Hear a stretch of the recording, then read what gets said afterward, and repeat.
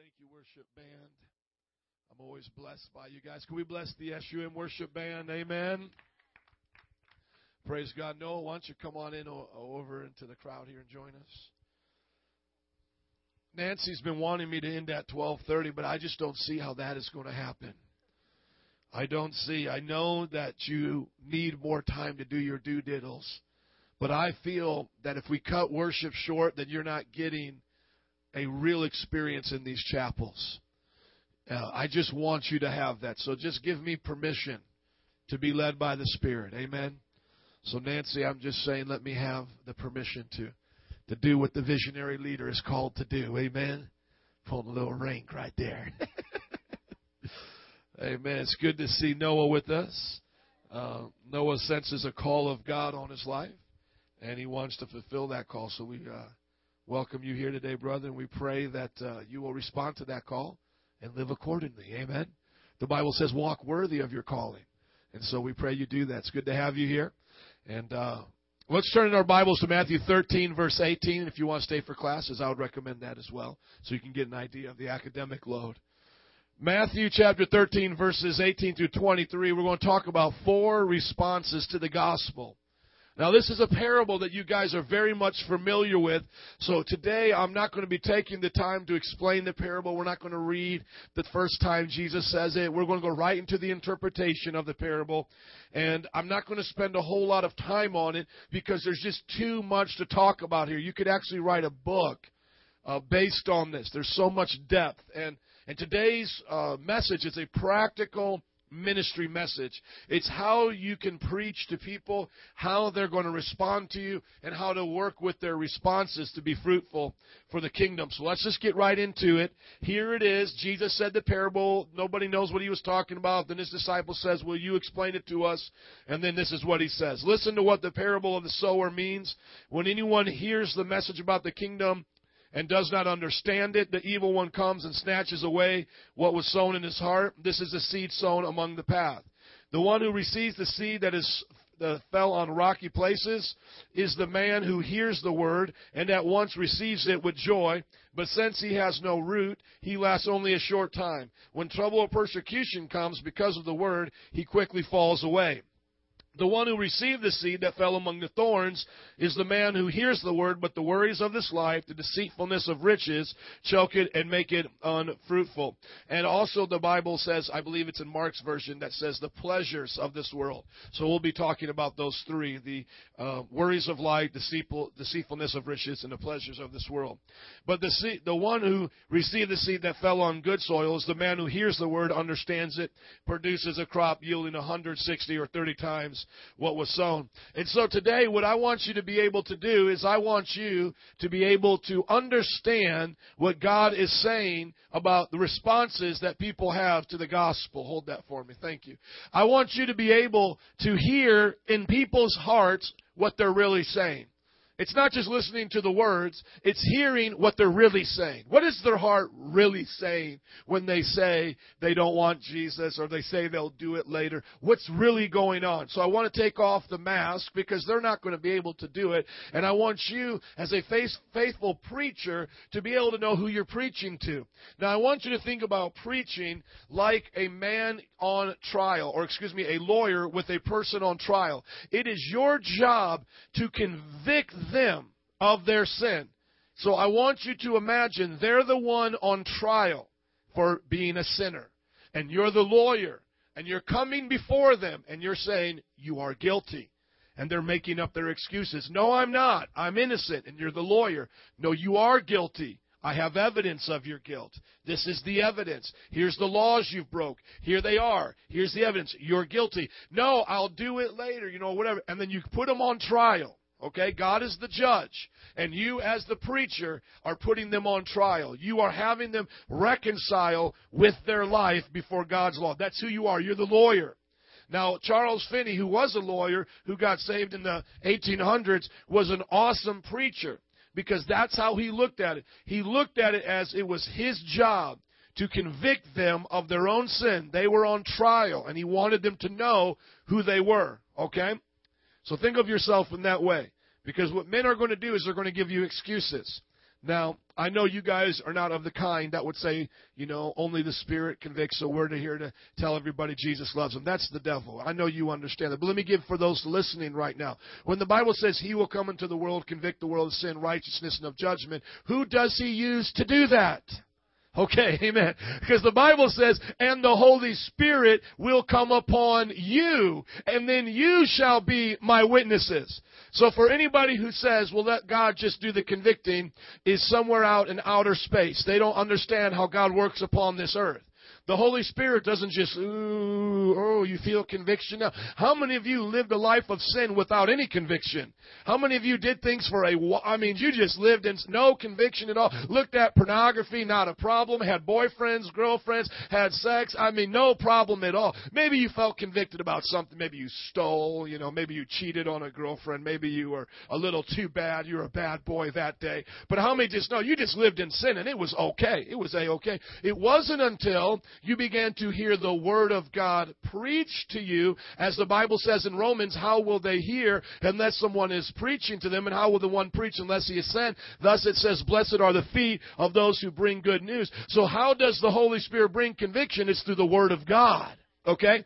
So we are there to expose their sin. You're there as that lawyer to look at their life. And how do you look at somebody's life? Because somebody says, don't judge me, don't judge me. Well, the Bible says out of the heart, with the mouth, people speak, because out of the heart comes the issues of life. Out of the heart, the mouth speaks out of the abundance of the heart. So out of the heart flows, the Bible says, all these things that are dirty. And so all you got to do is just get them talking. That's all you got to do.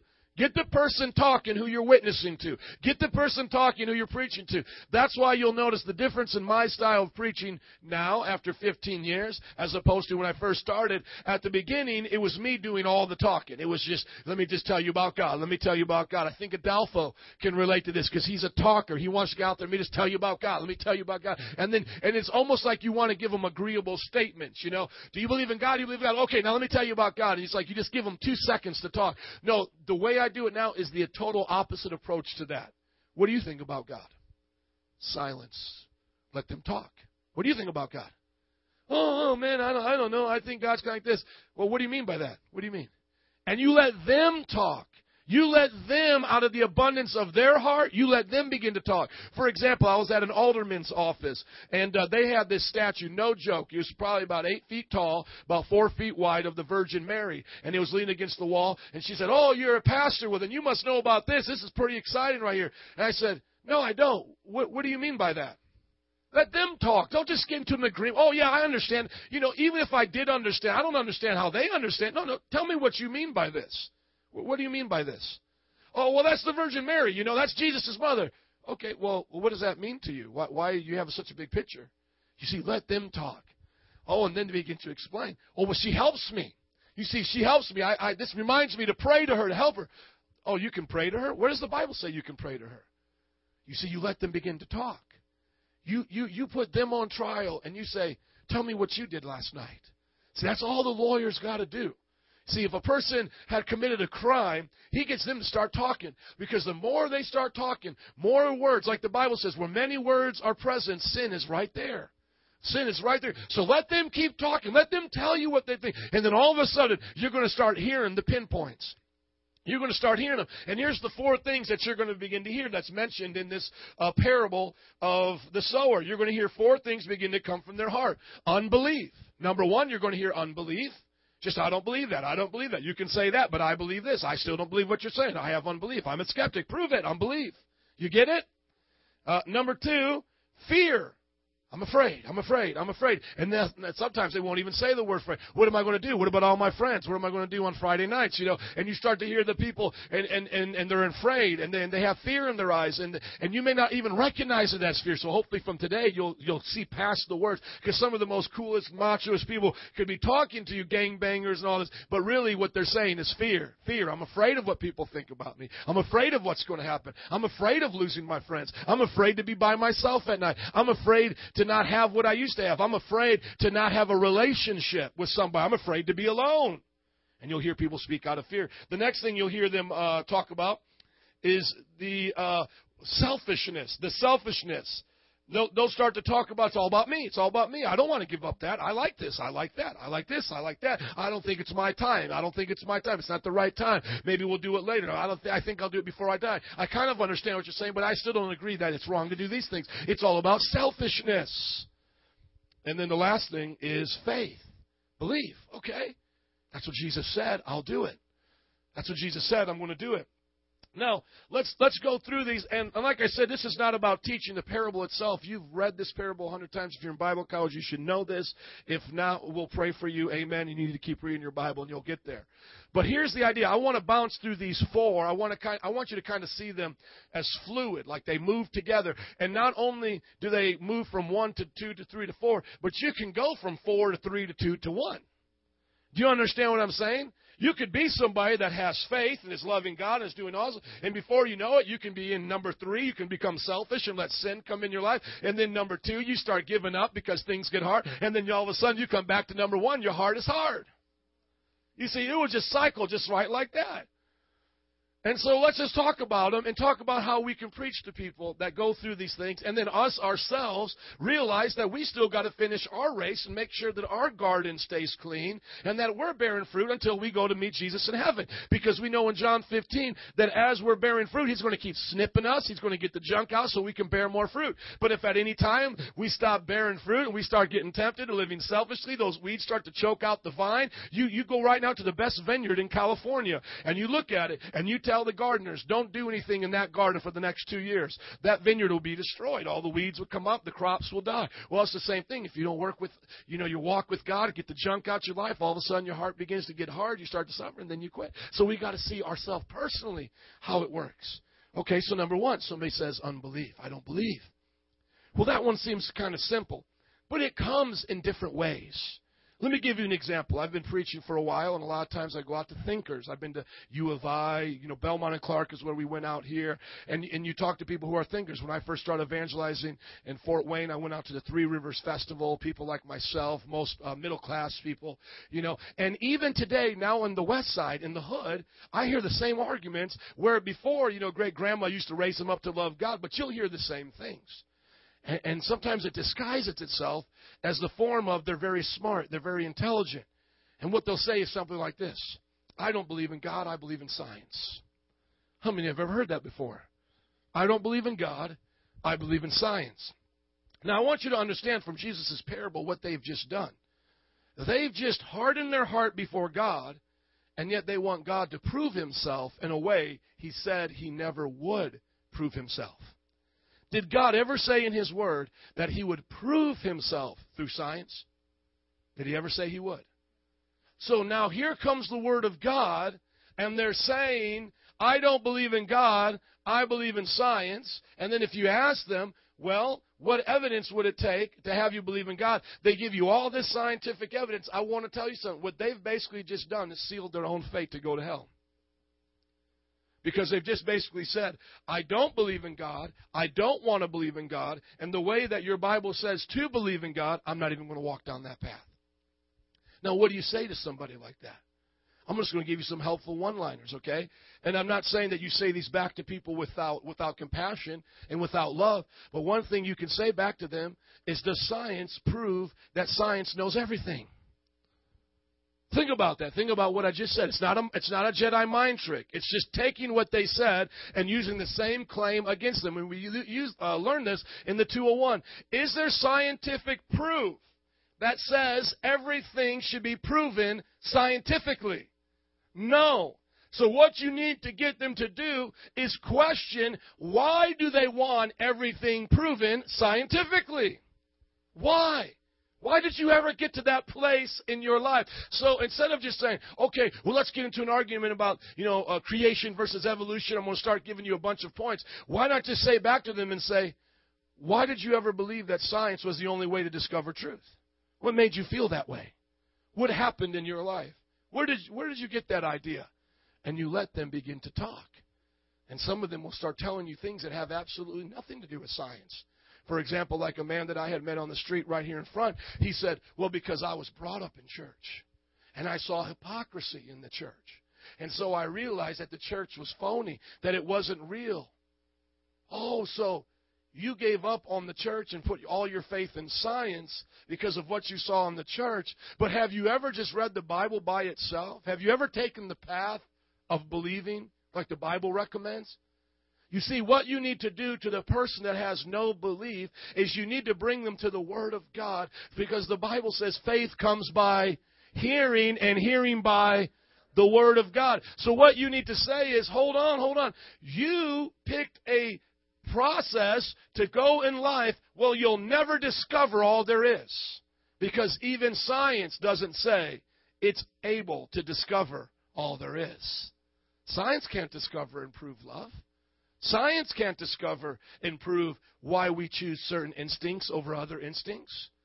Well, you have an instinct right now to fight or flight, but how do you choose those instincts? You're not an animal that lives by only instinct. You have a conscience that controls those instincts. So science didn't prove that.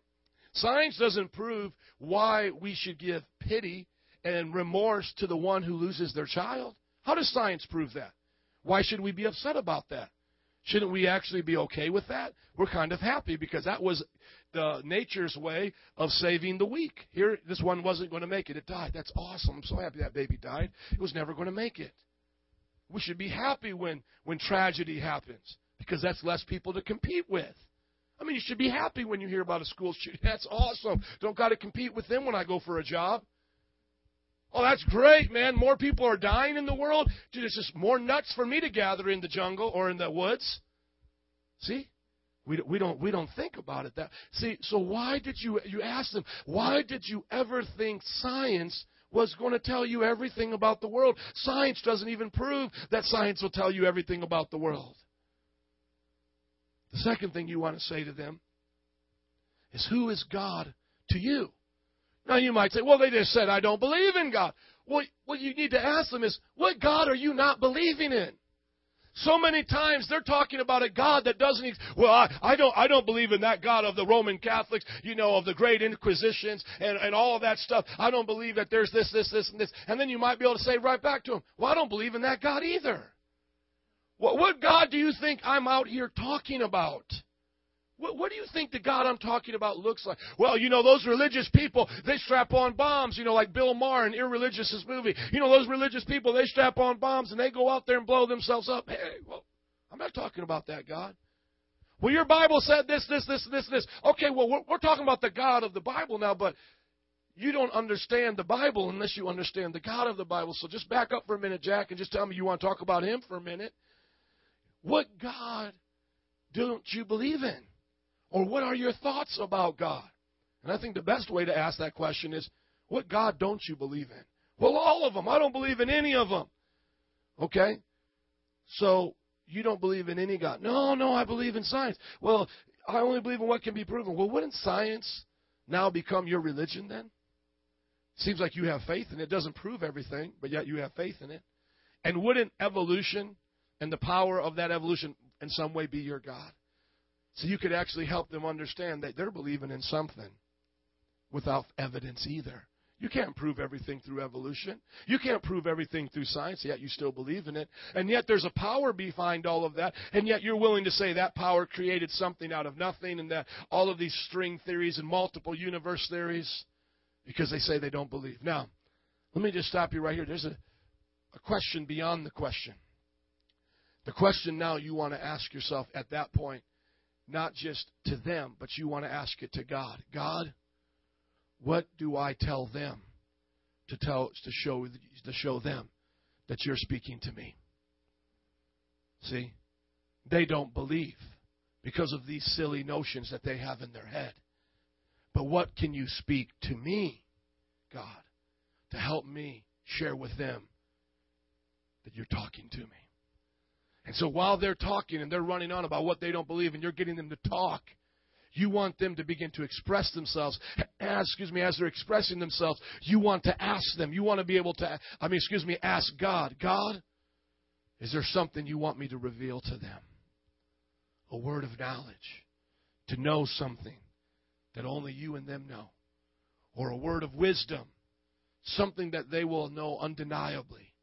Something that God has given them. You see, my friends, unbelief is not just a question to them. It's a question to God. God, can I give them an answer to help their unbelief? You see, you have to see yourself in the place. There's an answer machine back there. Turn it off and do whatever you got to do. Thank you. I want to know when I'm talking to God, when I'm talking to people, God, what can I say to them to help them believe? It's a question I want to know. I want to know the answer to that. Because there was times in Jesus' life that people may not believed that he was from heaven, the Son of God, but there was never a time that they didn't believe he was doing miracles. At least they'll see the power of our God. At least they'll know that something interacted with them that day. For example, I remember talking to a person at Belmont and Clark, and we were talking, and he was giving me all the standard religious answers, the atheistic answers to religion. I don't believe in God, I just believe in science. Well, why don't you believe in God? Well, because I used to go to church, and it's all full of hypocrites, and he's going on and on and on. And I said, okay, well, let me just pray for you if I can. And that's the time that you want to seek and hear what God is saying. Took him by the hand, and I began to pray.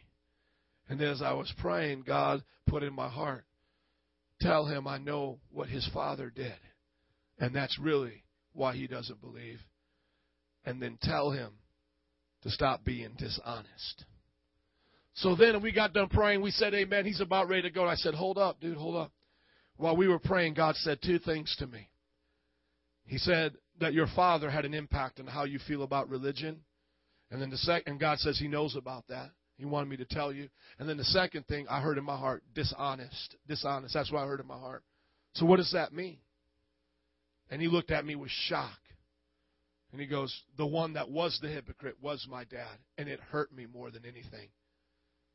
And then he said, now I'm totally blown away. And he moves into the second thing of fear. And he says, now I'm afraid. Because the thing about being dishonest is I haven't told you my right name. I haven't told you where I work. Everything I've told you about myself has been a lie because I just wanted to mess with you. And so all of a sudden now he moves into step number 2. You see, he's not in unbelief anymore. Now he knows there's a God. Bam, it woke him up. Now, God can use the Word of God to wake him up. God can convict him of sin through those questions, or God can just give him a word of wisdom or knowledge. But bam, it woke him up. But now he's at step number 2, because the next things that began to come out of his mouth was, I'm not ready to give up these things. I'm not ready to be this. And I want you to understand step number 2, or this second, it's not really step number 2, it's actually response number 2, because some people just start on response number 2, okay? So not necessarily 1, 2, 3, and 4. But I want you to understand this. In response number 2, what are they saying? Christianity is not worth it to me yet. Christianity is not worth it to me yet. See, the plant begins to grow, the Bible says, doesn't have a lot of foundation, a lot of roots. The sun comes out, and it burns it up. Because what they used to receive with joy now has become a place of pain. So I want you to think about this. You and I think about the cross, and we think of the cross as a place of love. We think of the cross as a place of life, don't we? When you look at the cross, you see a place of life, don't you? But when they begin to look at the cross, what do they smell now? Death. They smell the blood. You could smell blood. Rotting flesh being baked in the sun. You can see the enormous pain. And so they begin to look at the cross, and they don't see life. They just see death. And they begin to think, oh, I'm going to lose my friends. Oh, I'm not going to be able to go out anymore. I'm not going to be able to think about myself like the way I used to think about myself. And now, this is a response of fear. And what they begin to want to do is they want to now put it back on the sun. Well, the sun is so hot. The standard is so high. Being a Christian is just too much for me. I can't do it right now. I'm not ready to do it. They put it all back on the the sun. But my friends, it's that same sun that in the fourth scenario, the fourth response, that grows that plant so big and strong, causes photosynthesis to happen. It's that same sun over here that's doing everything good for that plant. It's not the sun's fault that its rays are so hot. It's not the sun's fault that it rises in the morning. No, the fault is of the little baby plant that doesn't want to go down deeper, that doesn't want to let those roots go all the way down into who they are and to change their personality. I never wept one tear for anybody before I got saved. But Christianity went down into my life and changed the way I thought about people. I can't remember giving away one thing for free in my entire life, except when I was at church doing something as a kid in youth group. Never can I mean, other than to maybe a friend, you want to bum a cigarette, something like that, but never giving away anything of value, and certainly not starting off the day like, I want to go give somebody something. Never! But as Christianity dug down, it began to change my heart. I never wanted to be alone as a non-Christian. My mom said from the time you would get up, Joe, as a teenager, you would run out with your friends until I had to call your name down the street. And then when you got a car, the moment you got that car, literally my birthday, I got my license and a car as a gift. My parents said the moment you got that car, we never saw you again. You could never be alone. Go to bed with TV on, go to bed high. Couldn't stand my own thoughts being by myself. And that was actually part of what brought me to Christianity, is when I was living by myself, I was getting away from the drugs and I was getting away from those friends for a season. But then I began to get afraid. I was like having anxiety attacks. And that's what actually made me call up my mom and go, Mom, put me in a mental hospital. I'm going crazy. But you know, the only thing that was scaring me, making me afraid, was my thoughts that I had hid and put into the deep part of my life and did not want them to come out. And so you don't know who you're witnessing to. You don't know what they're going through. You could be witnessing to somebody that the moment they accept Jesus Christ, they're going to have to leave a relationship they've been with for somebody for 15 years, and they're so afraid to do it. You know what I'm saying? You're just walking down the street. Hey, man, you got some time to talk about Jesus? You're about ready to put a flyer in his hand. Looks like maybe a clean-cut businessman like these guys right here. You don't know. He might be in a shack-up relationship with his girlfriend for 20 years, and he's hearing the message, and now he hears you say, man, come on, let's accept Jesus. And in his mind, he says, no, I'm not ready. But really what he's saying is, I'm afraid. I'm afraid. And usually what has happened with these people? Generally, the people in phase 2 have accepted Jesus at a time or two in their life, and they've already seen how fast it ended. And they don't want to start it now. Right? Why start it again? And not only that, but they actually have kind of like this hesitancy in their life to accept it, because think about the last time you got your heart broke. You know, maybe you were in a relationship with somebody. Come on, everybody here's gotten their heart broke. When I mention that person's name, or I mention what they did, doesn't that kind of touch that wound a little bit? Like, oh, it makes me think about that. Like I think about the girl that cheated on me, and when she was in Bible college, asking her to marry. It's like, just that memory makes me think, man, my heart was broke. Or maybe a parent or somebody let you down in life, and you think back, hey, yeah, I got to forgive my dad, because if I think about that birthday party that he promised to be at, I get my heart broke again. You see, you got to forgive him, right? Let me tell you guys something. A lot of people look at God that way, because they think of God as the one who broke their heart. God, I tried you, but God, you were just so hot. You just came out in the persecution and everything I suffered. You felt like you abandoned me. It felt like I was all alone. It felt like, God, you were asking me to do things to prove my love to you. And I was just telling you this is all I can give. And it wasn't good enough for you, God. It wasn't good enough. I couldn't make it as a Christian. I couldn't live my life as a Christian. And my heart's kind of hurt now, God. I don't want to talk about it right now. See, that's what they're saying. See, you got to listen to their words. Are they talking out of fear? You know the ones I'm talking about. I just met 2 young people right out here last Wednesday as I was evangelizing. And I said to them, do you believe in God? Oh, yeah, I believe in God. Okay, so they're not number one. They're not skeptical. They're not hard-hearted. They believe. You understand that Jesus loves you. Yes, you believe in the cross. Yes, okay, where would you go right now if you were to die? And I've been hearing this more now than I've ever heard it before. Looked right at me. Hell. Okay, keeping it real. Looked right at the girl. Where would you go? Hell. Oh, man, that's sad. Why would you guys know you're going to hell and not do something about it? And what'd they say? Oh, because it's just not my time yet. I don't want to just make the commitment and then it fall apart and back down.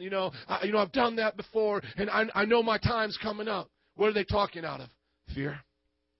Fear. Well, what do you say to somebody like that? You don't save yourself. God saves you. There is no fear in perfect love. Perfect love drives out all fear. You know how that little plant grows? By that sun and water, not by just it sitting in the soil going, come on, roots. Come on, stretch out more roots. I need more water down there in the dirt. That plant doesn't make itself grow. It happens because of the process of germination. It's in the seed. The seed causes the growth. And when the Word of God comes into the heart of man, it will produce life. It will. It cannot fail. God cannot plant a seed that does not grow. That's where we get encouragement to keep preaching to our friends and family. Because some may have hard hearts, and yeah, the devil's taking it. But others, man, it may get in there, start to grow. But they have to let go. They have to stop wanting to do it. Because here is the root of fear. You want to know what the root of fear is? It's what I can do for myself. Think about it. People fear of flying. They're up in a plane 30,000 feet. Oh, I'm afraid. Why are they afraid? Because they can't fly at 30,000 feet. See, it's a fear of what you can't do. Remember when you guys would go to schools, retreats and different things, and they would have people stand behind you, and you would do that test, and you would say, fall back into somebody's arm? What was that trying to tell you? You can't catch yourself falling backwards. You can catch yourself falling forwards, but you can't catch yourself falling backwards. See, that's what fear is. Fear says, I can't do it. I can't do it. I can't fly at 30,000 feet. What am I doing at 30,000 feet? Fear flying. Fear of spiders. Oh, if that spider bites me, I don't know what I'm going to do. I can't do anything to that spider. I'm afraid it paralyzes me. They don't understand. They don't get it. There are some things in life you can't change. I'm not saying that faith says now God tells you you're going to do everything now. Faith isn't, Joe, you're going to go become a pastor. Well, I believe that, Lord. Well, Joe, no. It's always saying God is going to make me to be that. God is going to put me up 30,000 feet. God is going to change my life. Faith is not believing in yourself. I hate that. I watch Dr. Phil just to remind myself of what humanism stinks like. You got to do it for yourself. You got to believe in yourself. Biggest Loser even says it, one of my favorite shows. And they say to the people, you got to be selfish now. You got to look out for yourself. You've been taking care of all your kids and now you've become obese. No, they became obese because they were selfish. It's just another form of selfishness, self-pity, self-destruction, self-pity. All about them. Oh, I'm afraid to serve God. Why are you afraid? And that's what you need to ask them. What don't you want to give up? And then they'll go to phase 3. And this is where phase 3, and the people then began to tell me. They said, and they're like kind of just like pointing to each other. And I said, what, you all having sex? Yeah, we're having sex, and we don't want to stop that. And the Bible says the pleasures of this world, the deceitfulness of riches, and the worries of this life. Now selfishness. Not are they just afraid to go and give up something for God, but what they're saying now is, hey, I actually kind of like it this way. I kind of like it. I kind of like my little sin right here. It's my little pet sin. You ever heard that phrase, pet sin? This is my little pet sin. It's my little pet. Yeah, I like it. Yeah, I like being able to look at pornography when I want. They'll say, I like to go out and have sex. I don't want to, be in a monogamous relationship. I like just hanging out with girls. And that heart of selfishness, they don't understand, is a heart of death. And that heart of death, here's the one that you guys maybe didn't see. But that can happen at any time in your Christian walk. Because this one, that one that's real shallow, that's that second phase, that second decision rather, that says, I don't know, I'm kind of afraid. Well, that one always stays small. That one's just, you're either going to get bigger and stronger and move on, or you're going to stay small. But this one about weeds, this could happen anytime. This could happen 30 years down the road. You could be a pastor, and you could start saying to yourself, man, why have I given up so much? Man, I deserve more out of life. Man, I deserve that girl, that woman. Man, I deserve a beautiful woman. I deserve this money. I deserve more money in my life. You know what? I've been serving everybody these years. You know when evangelists tell me they get tempted the most, and pastors over the years, they say they get tempted the most after the greatest experience they've had with God. Because they say after that crusade of 20,000 people, they come to the hotel and they go, man, I deserve this porno right now. I've done so much for these people. I've preached so hard for God. I've resisted sin so much. Look at all the good I've done. I deserve this now. I deserve more. The love of money, I deserve more. Why should I work in a secular job and be in the ministry? I deserve more than that. I deserve more. And what you see these people, what they're not telling you. See, what they'll say. See, my friend outside who said, well, I put sex before God. They're being honest. But some people will just say, well, it's just not my time.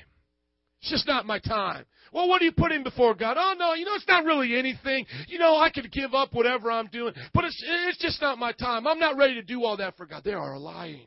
They are liars. They can't give it up. When I realized this, that men were liars. Remember we're talking about we're these lawyers? You see, my friends, you and I don't have any authority over people's lives. We try to stop them on the street. If they want to spit on us and keep walking, they can. Nobody's going to make them sit and listen to us.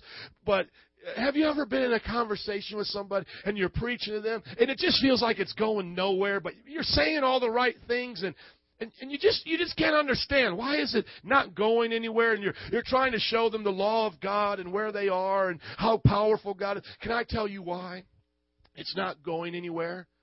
Because men are liars. Let me tell you when I saw this. To Catch a Predator on Dateline. Did anybody ever see that? To Catch a Predator on Dateline, they would set up these computer chat rooms with grown men, and they would pose as little boys and little girls. 10, 11, 12, 13-year-old little boys and little girls. And the long story short is they would let the man talk dirty to them. And then they would let the man entice them to meet and to do sexual things. And just to make sure they could have enough evidence to arrest them, they would say, do you mean you're wanting to do this? And they would say, oh, yes, we're going to do this. And it was all in writing. And then they would say, come to this house. How many ever saw that show? Disgusting. But my favorite part was always when they walked in the door, the girl would walk away because that was the decoy, and then the news reporter would come in with the cameras and go, what are you doing here? How many remember that part? And then what would they begin to do? Lie their teeth off. And I know we heard the other word other than teeth inserted there, but they would lie their fanny off. I was coming to teach her homework. I was coming to do tutoring with her. I was going to come and bring him to the soccer game. And they start lying. Straight-faced. Tears coming down their eyes. I've got a family. I would never do this. Some people even saying, I'm a teacher. I would never do this. One was a police officer. I'm a police officer. Somebody was in the military. I was in the military. I would never do this. I'm not that person. Oh, really? We got the records right here. The same record that told you to come to this exact house at this exact time. So we know it's you. And then highlighted. Read what that says. I'm going to lick you up and down and blah, blah.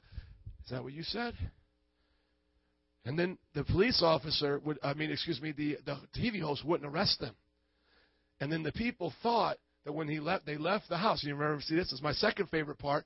They thought that when they left, that they were off. And so the people would sit there and listen to it. They had the cameras on them, and then they would say to him, "Oh, okay, you got me.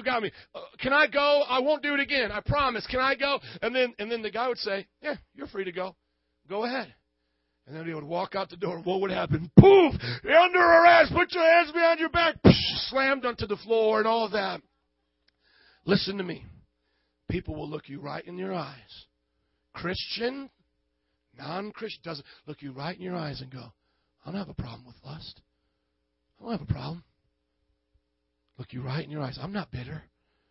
I don't have a problem with bitterness. I'm not jealous."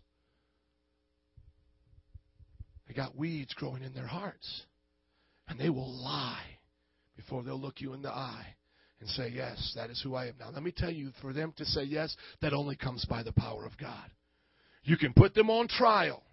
You can get them to have all the evidence. And now, only by God can they then admit their guilt and their hard heart becomes soft. And that is the free will of God that God has given them. If they will let down the guard, God will be real with them. And some of you know, all of you, because we've all repented, you know what that feels like. The moment you let down the guard, it's just like, it just floods out. And tears start coming down your eyes. And you recognize, "I am guilty. I am that person. Oh, dear God." How many of you were blown away? I'm not just talking about like you were thankful for the cross, the washing of the blood felt good. But listen to me. Listen to this very specific question. How many of you were blown away when God showed you how evil you really were? When He really showed you. No, this is really, when you finally let down your defenses, you let down the guard, and He could begin to talk to you. And all those things you try to defend to people, you're just like, "Dear God, please don't ever bring this up again." Because there is no defense for this stuff. Stuff in my heart, stuff that I had held against people, ways that I thought about myself. Like the Bible would say, the haughty look is what God hates. All of a sudden, I would read that, and I was like, I never knew I would just walk around with my beaner, my little hat, like what you wear over my eyes, smoking weed, looking like Cypress Hill, and like how I would just look at people with pride all day long. And God said, "You have no idea how much I hated that. How much I hated your pride." And then I went back in my heart and in my mind, and God started bringing me back. Remember that time you talked to your mom that way? Remember that time you talked to your dad that way? I hated that. That was sinful. That was disgusting. Those were the weeds of your life. You see, my friends, that is a place where you got to be every day of your life. And when you're preaching to people, don't let them deceive you. Don't let them lie to you. You just tell them who God says they are. You're not born again, you won't inherit the kingdom of God. "Well, I'm a pretty good person." I'm telling you, you'll try to, "Well, do you lie?" No, I don't really lie that much. Well, if you're told one lie, you're a sinner. But, you can see that they're still not really convicted. It's kind of like they live out here in the middle class dream of America. And they go to church on Christmas and Easter. And really, it's kind of like you just didn't feel like you made the point. I mean, I've been there before. You know what's going on? They are lying through their teeth. They are lying through their teeth. And I could say some things right now, but I don't want to offend or push away people from the gospel if they ever watch this video. Because I could tell you how specifically people have lied to me. And then they come back and say, "Oh, no, that was who I was." And you're just like, okay. That's why when we were talking, it never really clicked. That's why when we kept trying to get you in discipleship, it just never clicked. You ever notice that? Those of you trying to get, some of the people in 101, it just doesn't click. It's like, you hunt them down, you call them 4 times. Here's the 101 book. Or there's somebody that comes to the church that they stay for maybe 3 weeks, then they go away for 3 weeks, and they come back in 3 weeks, or maybe they come once, and then you'll see them 6 months later, and then you sit down, and they say all the right things. I love God, I really want this, and this is what I know. In the youth group, you'll hear them say, "Okay, I'm ready now, and I'm going to do it." "Okay, did you confess all your sin? You got all the junk out?" "Yeah, I'm good. They are lying through their teeth. Because when God shows people who they really are, they can't leave. And they can't stand weeds in their life. And as a matter of fact, the one they used to get mad at that was talking about their weeds, "I ain't got no weeds," is the one they actually begin to love. And they begin to call you pastor, or they begin to call you friend. Say, thanks for taking out those weeds, because you know what? Those things were hurting so bad. I'm so tired of living a double life. I'm so glad to get those weeds out of my life. And they begin to thank you. They begin to love you because you're pulling that junk out their life. And then the last one says, I believe. And he doesn't just say it one time, or she doesn't just say it at one event. They say it the rest of their lives. I believe. Do you believe today? I believe. Not that you're going to lose your salvation that easily. It's just you're affirming your belief by what you do every day. Because the Bible says faith without works is dead. So every day you're putting your faith into action. I believe. I'm going to pray now because I believe God hears me. I believe, so I'm going to go out and be a part of church and receive discipleship because I believe I'm supposed to know the teachings of Jesus. I believe. And so I'm going to be a worshiper of God. I'm going to love Him in abandonment. I believe. So I'm going to love my neighbor. And that life of belief goes and goes and goes like the Energizer bunnies, and it never stops because God is in that life.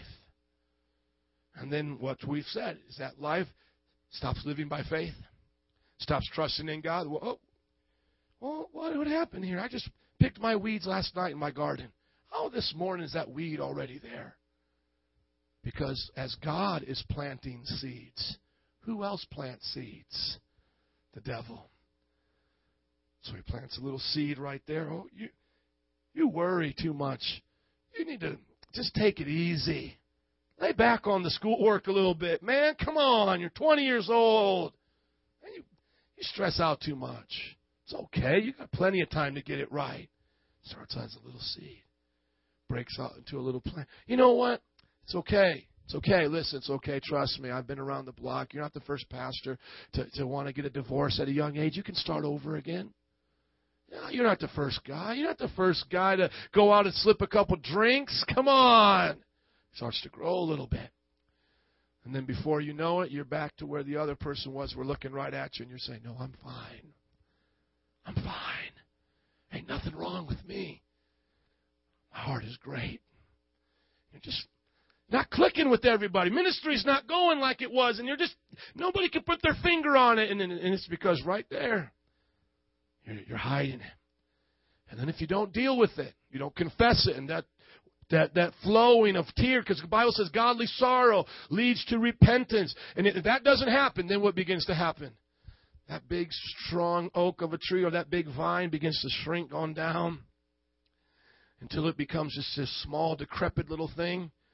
And it wasn't Samson's first sin, touching the jawbone of a donkey, that cost him. No, and it wasn't his second sin of going out and drinking, having vines, drinking from the vine. And it wasn't his third sin, having a wife or a sexual relationship with a non-Jewish person. What was it? It was his last thing of the Nazirite vow, the cutting of the hair, that he had thought, well, I'd already done these three things. Why not do the fourth thing? I'll still have my power. And so all of a sudden you're this decrepit little thing, and you're thinking, well, I can make it through Christianity like this. I can make it through Bible college like this. Yes, maybe I'm not as radical as I once was, but I'll make it through. And then all of a sudden, the sun comes out one more time.